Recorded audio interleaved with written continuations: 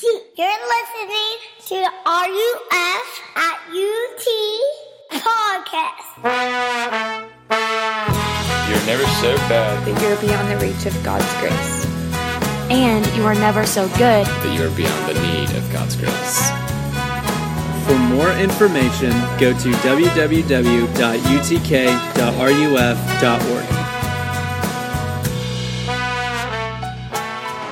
Okay, so we've been looking at the book of Judges this semester in RUF, and we have seen that it's a pretty disgusting and grotesque and bizarre book. And tonight we get to, in some ways, the worst part of the whole book. We get to, I think this is the most disturbing story in the Bible. And one of the reasons why I wanted to go through the book of Judges was I don't want to shy away from the ugly parts of the Bible. You know, there's the good and the bad and the ugly. And if we're gonna take the truth claims of Christianity seriously, we've got to look at all of it and not just pick and choose the parts we like. So I'm not really excited to talk about this passage. It's a pretty sobering story, but we're going to look at it. And we've been seeing in the book of Judges that the point of the book of Judges, it's a collection of true stories that are written with the intention of showing you that you have a great need for a Savior and a great Savior for your need. But before we get into this disgusting story, here's how I wanted to set it up. I just recently read a book called And One More Thing by B.J. Novak.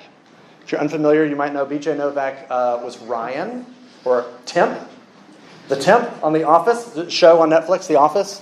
And it's a collection of short stories that he wrote, and they're hilarious. They're amazing. The first story of the collection is called The Rematch. And it's his story of what happens after the story of the tortoise and the hare. So you remember the story of the tortoise and the hare? The hare gets overly confident that he's going to crush the tortoise in this foot race. So he takes a nap, and the tortoise, because slow and steady wins the race, he wins the race. And so what happens after the story, according to B.J. Novak, is that the hare gets depressed, gains all this weight, gets religious, and realizes that the only way to get over the shame of losing to a tortoise is he's got to rematch him somehow. And so he's talking about he wants to rematch the tortoise, and so all the media gets involved, and they're putting the microphone in the tortoise's face, like, are you going to rematch? Are you going to rematch? And the tortoise at first is reluctant, but here's what he starts thinking. This is a quote from the book. The tortoise thinks, I'm undefeated against the hare. Actually, I'm 1-0. I'm undefeated in my entire racing career. How do you win a race? Slow and steady. That's what they say, right? Well, I invented slow and steady. This is good. This will be good. One time could have been a fluke. Twice there will be no question. So he agrees, let's do it. And they set a date for the rematch. And the hare starts training like crazy. He's drinking protein shakes and doing Whole30, and he's racing. He's running multiple times a day, and he's watching old tapes of his old races. He's got taped up on the wall all of the vicious things people have said about him over the years. And here's the starting line. And the gun's about to go off, and the gun goes off, and here's what it says. Within seconds, the hare was in the lead by hundreds of yards. Within minutes, the hare had taken the lead by more than a mile. The tortoise crawled on, slow and steady, but as he became anxious at having lost sight of his competitor and panicked over what he seemed to have done to his legacy, he started speeding up, less slow, less steady, but it hardly mattered. Before long, less than 20 minutes after the 7-mile race had begun, word had worked its way back to the beginning of the race that the hare had not only won the contest, had not only recorded a time that was his personal best, but had also set world records not only for all hares, but also for all mammals under 20 pounds. When news reached the tortoise, still essentially under the banner of the starting line, he fainted. And someone else from the crowd goes, "Oh, now he's napping. Isn't that rich?" heckled a nearby goat, drunk on radish wine. And for those who were there for both contests knew what was so special about what they had witnessed. Slow and steady wins the race until truth and talent claim their place. It's intense. But here's what he's saying. He's doing this analysis on our culture. He's saying we tell these stories, And we have these messages, and here's a message that says slow and steady wins the race. And he says we all just download this and think this is true, but when you think about it, it's ridiculous and it's stupid. Slow and steady doesn't win the race. Truth and talent always dominate slow and steady. Now, you're free to disagree with him, but here's my point, is that he does a cultural analysis on the stories and the messages that we hear, and I think Judges 19, what we're about to read, does the same thing. It does a cultural analysis and says there are these stories that we tell ourselves. In fact, there's a message that our culture is telling you over and over and over and over and over and over, and you have downloaded it and you believe it. And Judges 19 is going to show you not only is it completely stupid, it's extremely dangerous. This message that we've all downloaded and that we all believe and we've all bought into is the source of all evil. And it is the root of all the pain and suffering that there is in the world. What is this message I'm talking about? Here's the message that you and I hear over and over and over, and the message is this. You should do whatever you want to do. You, if it feels good, do it. In fact, this is the underbelly of the American dream. This is the unspoken part of the American dream. You should have the freedom to do whatever you want to do, whenever you want to do it, with whomever you want to do it with. And because we're not barbarians, we throw in this little clause at the end that says, as long as it doesn't hurt anybody. And that's kind of how, this is the message that we all believe. We say, you don't have a right to tell me how to live my life. It's my life. What's right for me may not be right for you. So you do you, let me do me. And that's kind of that is the message that we hear over and over and over and over. Let me give you a couple examples of this. We're bombarded by this. Here's some advertisements that send this message to you. Here's an advertisement from Levi Original. The advertising slogan is, do your own thing. Do your own thing. You do you. Here's Nissan. Choose your own path. Outback Steakhouse. No rules, just right. Who needs rules? It's just right without rules. JCPenney, which I would not think is like a cutting-edge cool company anymore. It's like, this is an old school company. Here's what they say. Be a rebel, make your own rules. These are just some of the advertisements. Did I say that right? There you go. All right, there's some advertisements. Here are some songs that you hear constantly. Maybe you don't hear these constantly, but Frank Sinatra.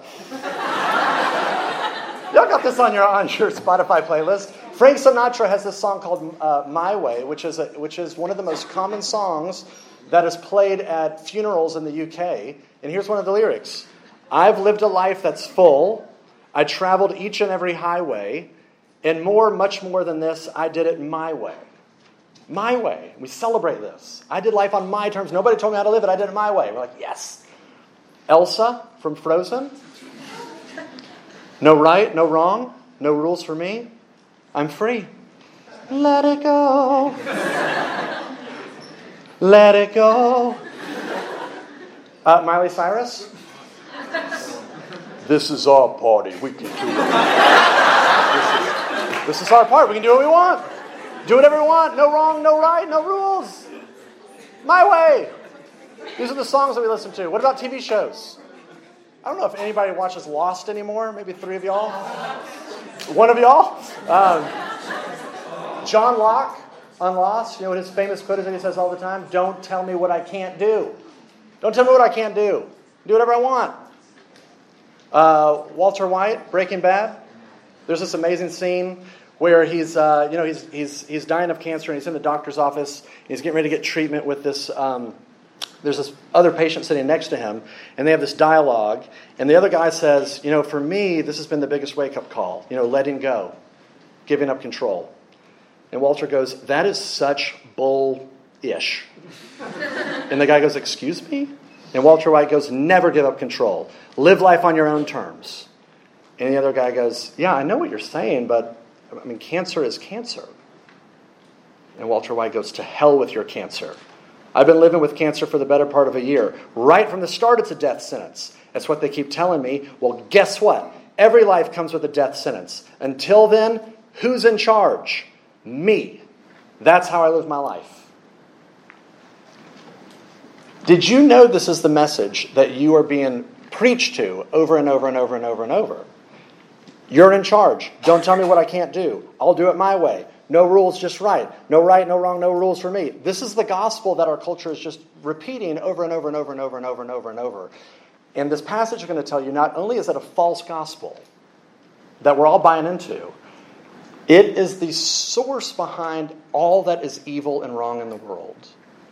It is the source behind all the pain, all the carnage that you look out and you see in the world. All the suffering is because of this. So I'm going to read the story to you. I'm just going to kind of read it and I'll walk through it and I'll kind of make some points as I go. And again, I'm just going to give you a warning on the front end. This is at least a rated R rating. Maybe TV mature. I don't know. But it's intense. So you've been warned. Verse 1, 19. Chapter 19, verse 1. In those days, when there was no king in Israel, a certain Levite was sojourning in the remote parts of the hill country of Ephraim, who took to himself a concubine from Bethlehem in Judah. Now, hit pause. Levites were religious professionals. They worked in the temple. And it says that he took to himself a concubine, which I'm sure we're all familiar with, but in case you're unfamiliar, I'll explain. A concubine was basically a second-class wife. It's like his mistress. He's a married man, but he's unhappy in his marriage, and so, as some people would say, he has a little side piece, and so he essentially hooked up with his secretary, and so this is what his concubine is his mistress. We'll keep going, verse 2. And his concubine was unfaithful to him, and she went away from him to her father's house at Bethlehem in Judah, and was there for some 4 months. So she cheats on him. He finds out about it. She pieces out, and she goes down to Bethlehem. He's in the north up in this place called Ephraim, and she goes all the way down to this place called Bethlehem, and that's where she's chilling for about 4 months. Verse 3. Then her husband arose and went after her to speak kindly to her and to bring her back. He had with him his servant and a couple of donkeys, and she brought him into her father's house, and when the girl's father saw him, he came with joy to meet him. So the guy goes down to get his girl back, and they stay in Bethlehem for a few days. He eventually convinces her to move back in with him. She agrees, and so they pack up all their stuff, and they start heading from the south all the way back up to the north to Ephraim. Skip ahead, verse 14. So they passed on, and they went their way, and the sun went down on them near Gibeah, which belongs to Benjamin. And they turned aside there to go in and spend the night at Gibeah. And he went in and sat down in the open square of the city, for no one took them into his house to spend the night. Okay, so they roll into this Israelite town called Gibeah, and it's at night, and there were no hotels or hostels back then, so what was traditional Middle Eastern custom and hospitality was that you would go to the town square and you would wait for somebody from the town to come out and see you and bring you into their home. And so they're sitting out there and they're waiting. Verse 16. And behold, an old man was coming from his work in the field at evening. The man was from the hill country of Ephraim, and he was sojourning in Gibeah, and the men of the place were Benjaminites. And he lifted up his eyes, and he saw the traveler in the open square of the city. And the old man said, "Where are you going? And where do you come from?" And he said to him, "We're passing from Bethlehem in Judah to the remote parts of the hill country of Ephraim, from which I come. I went to Bethlehem in Judah, and I'm going to the house of the Lord, but no one has taken me into his house. We have straw and feed for our donkeys, with bread and wine for me, and your female servant and young man with your servants. There is no lack of anything." And the old man said, "Peace be with you. I will care for all your wants, only do not spend the night in the square." And so he brought him into his house, and he gave the donkeys feed, and they washed their feet and ate and drank. Okay, so here's what just happened. They're in the town square. An old man is passing through, sees the crew sitting in the town square. They start chit-chatting. They both realize they're from the same hometown. And the old dude is like, "Okay, whatever you do, don't stay in the town square. This is a rough part of the city, believe it or not. So come with me. You can crash on my couch.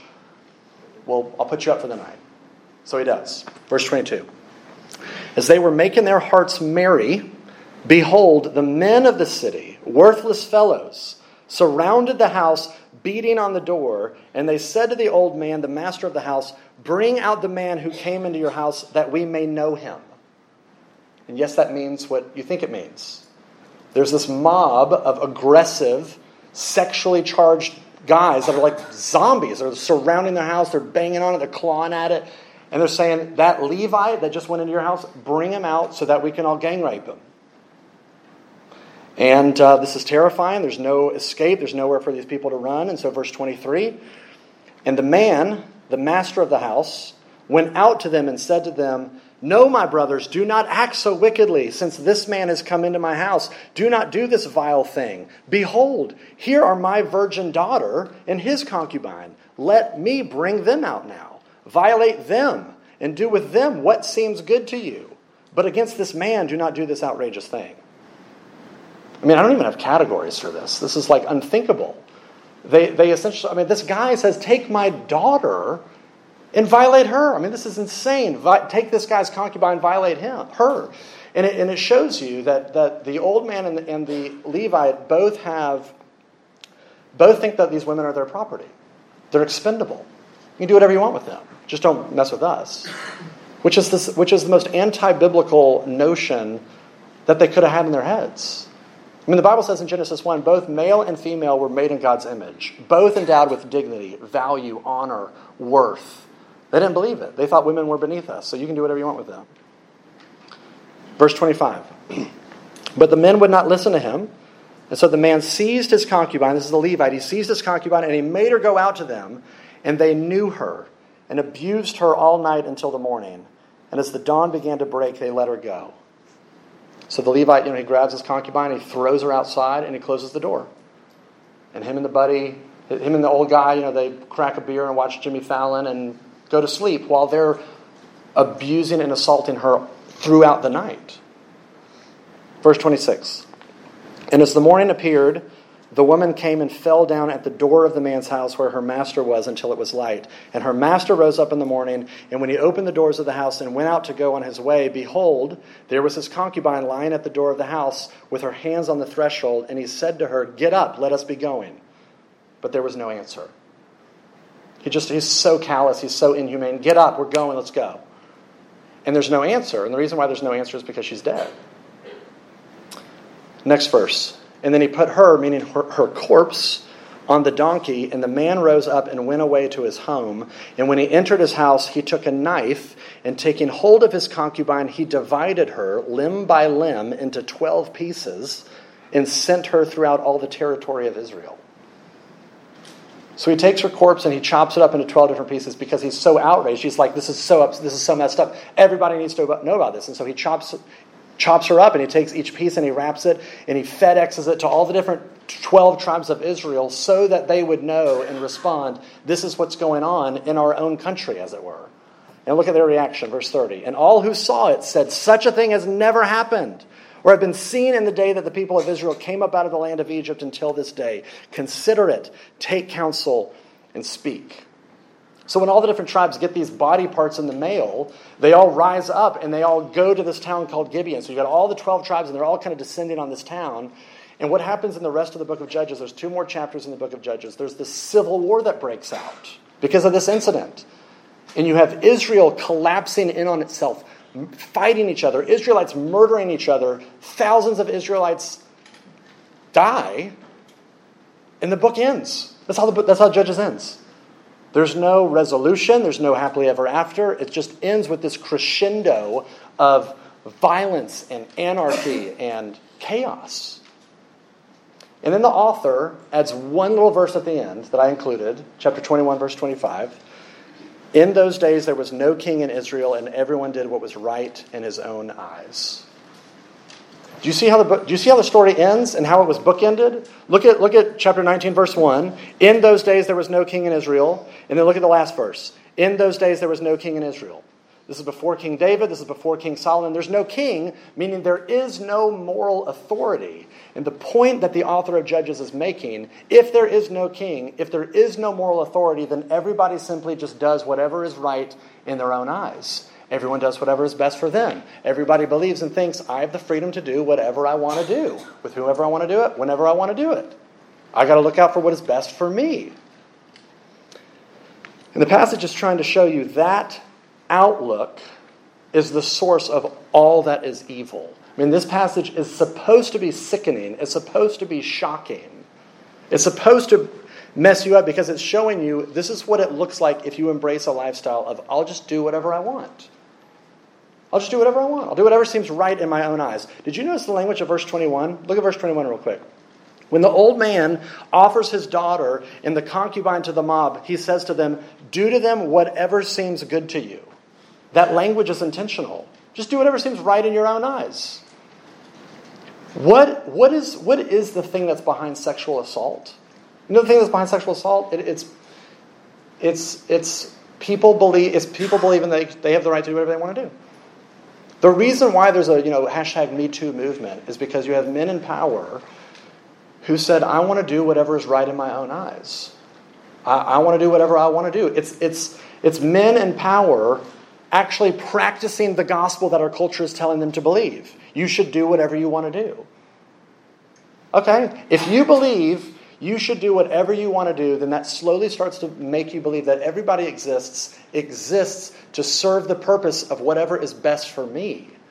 Everybody exists to serve me now. If my entire outlook is I'm free to do whatever I want to do, I need to look out for what's best for me. No right, no wrong. I do whatever is right in my own eyes. Then everybody now exists to serve the purpose of serving my own happiness. Everyone exists to make me happy. This is the fundamental root behind misogyny. I mean, think about it. Why is it that women typically get paid less than men, even for the same jobs? Why is it that women most often don't even have the same equal opportunities as men? Here's how one of my friends explained it. He says, here's why, because on average, guys can bench press more than girls. And so they rose to power and they gained the upper hand and they created institutions where they sustained and were able to maintain the upper hand. And when men have the upper hand and they believe they can do whatever they want to do, then they do whatever they want to do with women. Whatever's right in their own eyes. It's the same logic behind racism. Racism is there's a group of people that's beneath me, and they exist to serve me. And white people bought it, and we believed it, and we justified kidnapping people, and enslaving people, and torturing people, and raping people, and murdering people in the name of we're just doing whatever's right in our own eyes. You exist to serve me. This makes sense to me. I have power. I can do whatever I want. My wife and I were out of town this weekend. We were driving up. We were listening to these crime podcasts about. This is really disturbing. But we were listening to these stories of men that were family annihilators, men that just kind of killed their wife and all their children. You think about, okay, why does that exist? Why is there child abuse? It's because in somebody's mind it is, you're not making me happy, and so I have the right to do whatever I want to do. Here's my point. You start looking at all these, when you look out at the world and you see these big, horrifying things and the carnage and the racism and the sexism and the poverty and the pain and the suffering, you know what's behind it all? What's behind it all is people thinking, I'm going to do whatever I want to do. It's people believing the gospel that the culture is just telling you to believe over and over and over and over and over. Whatever is right in my own eyes, I can do whatever I want. Now let's take a commercial break to lighten the mood. Maybe you've seen the TV show The Office. But there's an episode where Michael Scott, who's the office manager, is having an affair with a married woman. And everybody in the office says, this is wrong, you should stop. And he's denying it, he's justifying it. And he just says, you know what, screw it. I'm going to embrace a lifestyle where I just do whatever I want to do and I don't care what anybody thinks. So, in the main office, he says, quote, I am what I am, and I want what I want, and right now, I want a piece of cake. From now on, whenever I'm hungry, I'm going to eat whatever I'm hungry for. And Kevin, the big guy, goes, that's a dangerous game, friendo.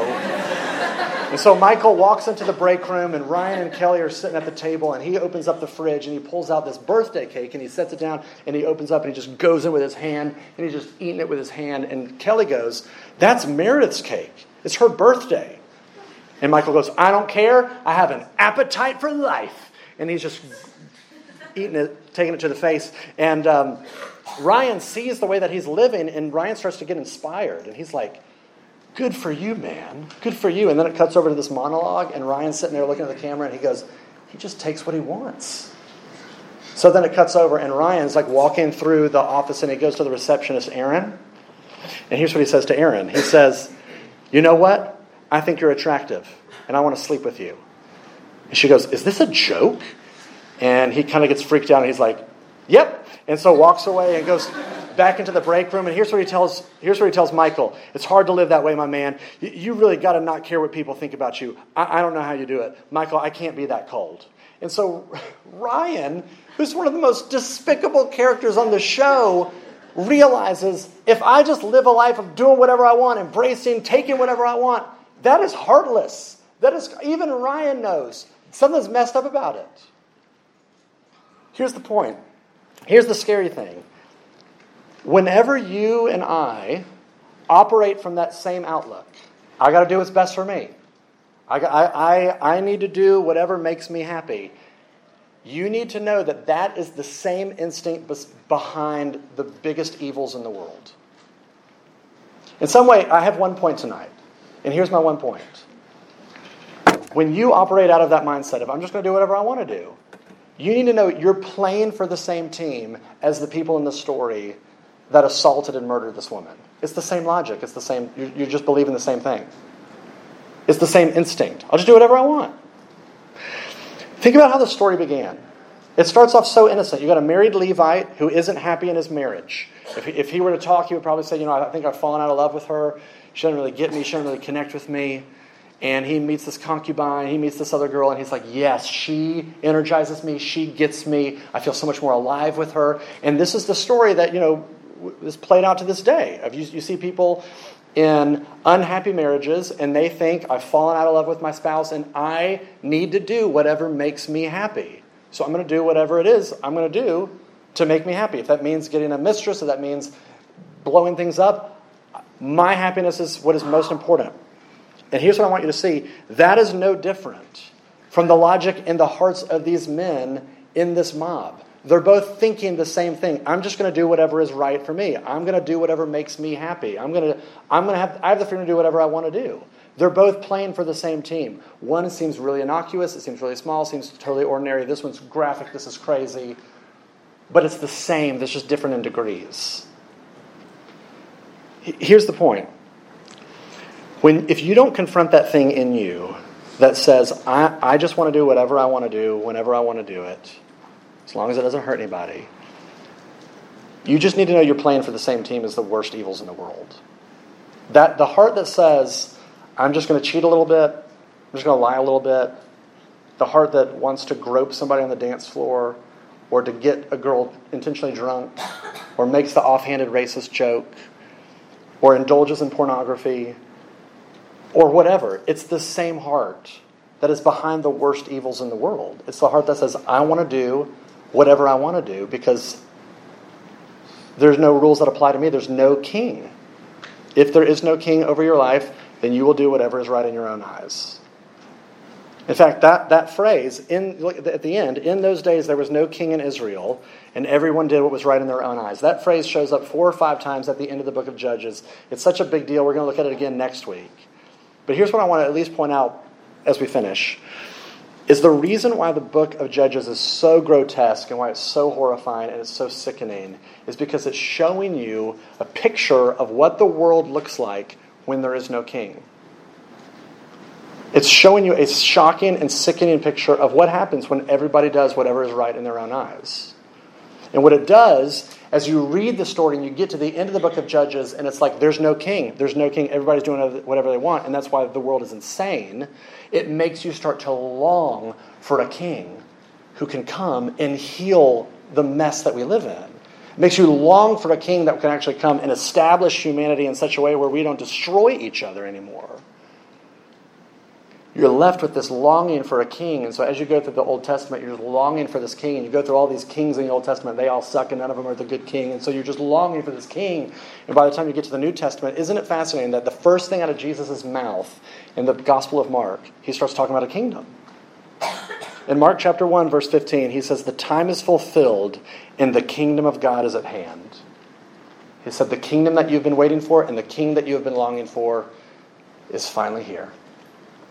And how does Jesus go about establishing his kingdom? You know what he says? You know what he prayed? At the end of his life, he prayed, God, not my will, but your will be done. He didn't believe the false gospel of, I got to do whatever is best for me. I got to look out for number one. He said, this is not about me. It's not about my will. It's not about what I want. It's about what you want, God. And you know what that prayer got him, that prayer, not my will but your will be done, it drove him straight to the cross. Why? Here's why. Well, think about that concubine with the mob outside of the door for a second. They're in the house, and the zombies are kind of clawing and banging on the door, and the Levite grabs her against her own will, and he throws her out to the crowd to save his own skin. And she gets abused and she gets violated while he sleeps safely in bed. She gets torn to pieces and he is totally at peace. She dies so that he might live. There is a Savior in Judges 19, but she didn't ask to be the Savior. She didn't want to be the Savior. In fact, if you think about it, who in their right mind would ever want to save that guy, that callous, inhumane, despicable guy? Who in their right mind would ever willingly walk out that door and take the abuse and the violation and the torment and die for someone so despicable? Who in their right mind would do that? Jesus would, and Jesus has. Everything that threatens to kill you, everything that threatens to undo you, Jesus willingly walked out, and he was violated, and he was abused, and he was tortured, and he was murdered on a cross so that you might live. He was torn to pieces so that you might have peace. He dies so that you might live. The real gospel, not the false American gospel, but the real gospel is shocking because it tells you a story of a king that would come and stoop so low that he would give himself for despicable people. And here's why I think. So that instinct inside of us, that destructive instinct inside of us that says, I just want to do whatever I want to do, so that thing in us would get destroyed by an experience of his grace. The only thing that will change you, the only thing that will turn you inside out, as it were, to say, I'm going to stop living for me, and I'm going to start living for whatever God wants and whatever is best for my neighbor. The only way that will happen is if your heart has an experience with grace. When you see and you look out at the world and you realize, man, I am a contributor to all of the carnage, and he comes and he gives himself for me, only that will begin to undo you. Let me end with one more story and then I'm finished. I just recently heard about this story about this guy named Ken Parker.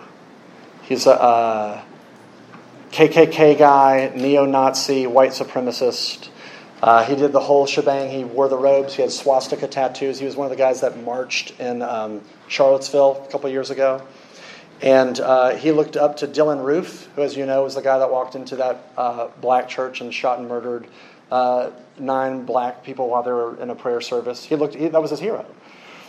And he was one of the talking heads of a documentary that was being made about white supremacy. And so this documentary gets filmed and it gets published, and he watches it. And when he sees himself on screen, he begins to see kind of how stupid he sounds and how foolish his views really are. And so it starts to kind of create some questions in him. And so he starts up a conversation with one of his black neighbors, who is, interestingly enough, a pastor at a local black church, very similar to the church that was attacked and terrorized by Dylan Roof. And he starts talking to this guy, and they kind of start up a little bit of a friendship. And then the white supremacist guy, Ken Parker, and his fiancée start going to that church. And in fact, at one point, I don't know how this happened, but at some point, Ken Parker got on the microphone and explained his views to the congregation. He said, you need to know I'm a neo-Nazi, and you kind of here are my beliefs. He just kind of laid it all out there. Here's what I think about y'all. And he said, in an article after the fact, that the congregation embraced him. They moved toward him and they hugged him. And they said to him, we find what you believe despicable. We don't agree with you, but it took a lot of courage to share what you just shared with us. And you are safe and you are welcome here. And he said in an article that was the moment where everything changed for him. When he looked at these people that he had hated, and he saw as people, these are people beneath me, and they responded to him and his hatred with grace, that grace began to melt and change something in his own heart. As the story goes, a year after the fact, a year after he was marching in Charlottesville, he walked hand in hand with his black pastor down into the shore of the Atlantic Ocean. He was baptized as a new believer in Christ, as a member of that church.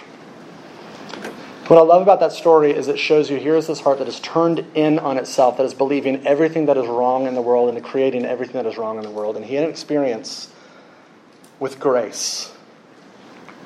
And it transformed him. It is only when you have an experience with grace will you begin to say, I'm going to stop living for whatever I want, and I'm going to start living for whatever God wants and whatever is best for my neighbor. No longer my will be done, but God, thy will be done. In fact, let me end with this. Here's what Paul says. He says it better than I could. 2 Corinthians chapter 5. He's talking about Jesus. He says, and Jesus died for all, that those who live might no longer live for themselves, but for him who for their sake died and was raised. He died so that those who live, you and me, might no longer live for ourselves, but rather we would live for him and for the good of our neighbor. I pray that you and I have an experience of grace, that we would be able to say deep in our heart, it is no longer my will be done, but thy will be done. That's my prayer. That's an invitation. Let me pray. Father, I pray that you would help us to know how much you love us, how much you even love your enemies, that you would give yourself for people that are hardened, that are inhumane, that are selfish, that are narcissists, that contribute to the destruction and the damage of the world. And as we know that you love us and you embrace us, I pray that that would move us. I pray that it would break our hearts. I pray that it would change us in such a way that we would grow to hate what you hate and to love what you love. We pray all this in Jesus' name. Amen.